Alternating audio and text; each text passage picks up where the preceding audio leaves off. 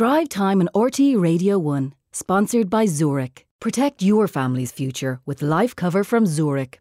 Talk to a financial broker to find out more. Tweet at Drive Time RTE. The Minister for Education, Norma Foley, has announced a scoping inquiry into sexual abuse in schools run by religious orders here. She said she hopes survivors will be centrally involved in shaping and contributing to the direction of any future government actions.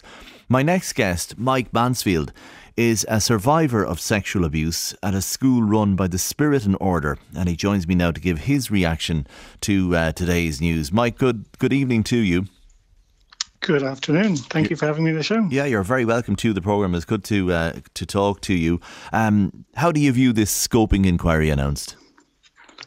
It was today, when I heard it, it was a great feeling of hope. I think it's a really wonderful next step. I think David and Mark Ryan took a great first step when they did the doc on one, and this really shows great commitment from the government and other people to really fully understand what happened and hopefully get some answers. Mm-hmm.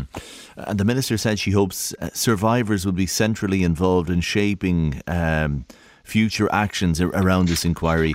What would your advice be, do you reckon? I think survivors should really be central to the inquiry. I think it'll be important for the people who are leading the inquiries to hear the stories so that they really understand firsthand what went on, but also for survivors to help in maybe shaping the questions to make sure that they're really comprehensive enough in terms of what they're asking the schools. Mm-hmm. And then maybe later on to be involved in reviewing the results that come back to make sure that they are accurate and, similar to what we experienced, mm-hmm. so that we can together make some good recommendations going forward. Your own story, Mike, you were abused, I think, in Blackrock College, isn't that right?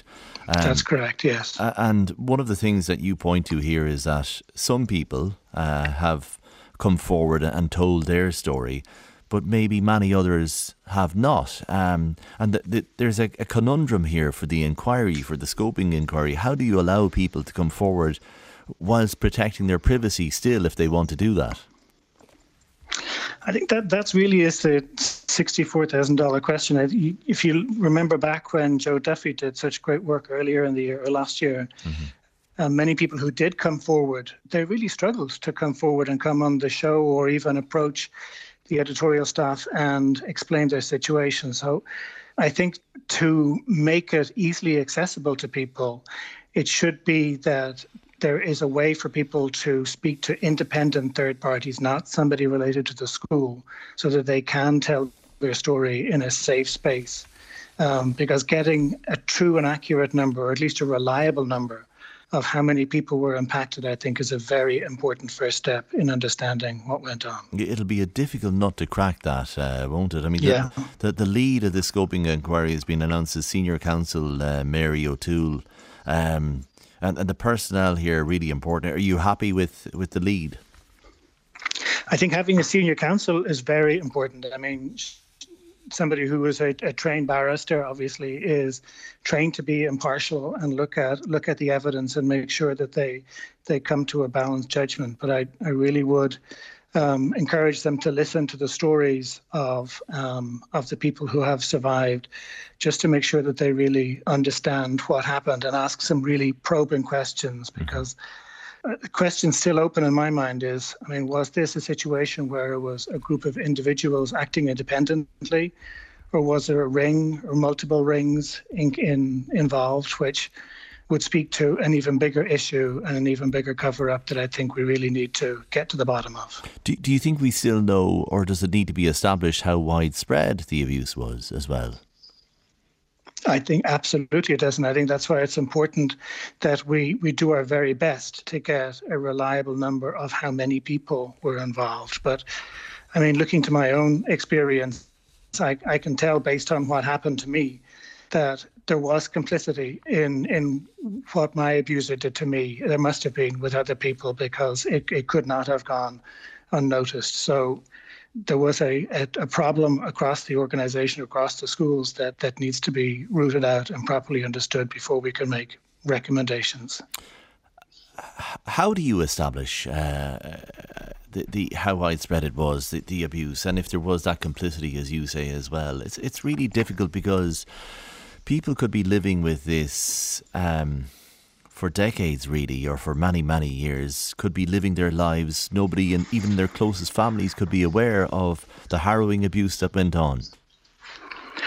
And I think that's maybe why they have school records in terms of who attended the school. So if an independent person was able, or independent organization was able to find some way to contact people and offer them a safe space to tell their story, I think that would be a very important first step. But there's probably ways, either through social media or through news programs like this, where people can be made aware that they are being invited to share their story, that they will be supported, but that it is important that their story is heard if we're to really understand and solve this problem for good and for all. And that's really the key point, Mike, isn't it? Every time survivors speak of abuse, it is truth and justice really what they want. But I do feel the need to ask you about redress and compensation as well. Is that important? How important is it? I think that is very important. I think it's very important, firstly, that people get the support they need, so that they can deal with the situation and give it a place in their life. But I mean, I'll give you an analogy. Just say I go and I buy a TV and it's broken. I go back to the shop and I ask for a refund. I've not been given the service I went in and asked for, so I get a refund. Similarly, I think at a very minimum here, the schools failed in their duty of responsibility to provide a safe space for the children that they were entrusted with caring for. I do think at a minimum, the parents whose children were abused should get a full refund of the school fees in today's money, and that at a very minimum, before you even assess the impact, that the people who survived themselves should get the same amount. And that is a minimum, non-arguable way of starting a conversation to give redress to people. The Minister today, Mike, used the word historical in her statement. I mean, how do you view that word? Is it appropriate? Is it historical, this abuse and its effects, as from your perspective? Historical makes it sound like as if it was something in the past, and I think we can only put it in the past when you can put both the problem and the solution in the past. I'm 58 years of age. I'm still living with it. Think about it all the time. I mean, it impacts lots of aspects of my life. And I certainly wouldn't put myself on the pages of history yet. I still have a lot more living left to do. So I can't say that historical is an appropriate term for the fact that the survivors are still around. But I truly don't know that the issue has been rooted out. I think that should be part of the investigation as well. People seem to think that it stopped in the 80s, early 90s, but we really do need to understand if that was the case. Okay. Well, look, you say it's a day of hope at the very least with the announcement, and there is possibility and potential in the scoping inquiry and what comes afterwards. Mike Mansfield, a survivor of sexual abuse at a Spiriton-run school, Blackrock College, thank you very much indeed for joining us in the programme.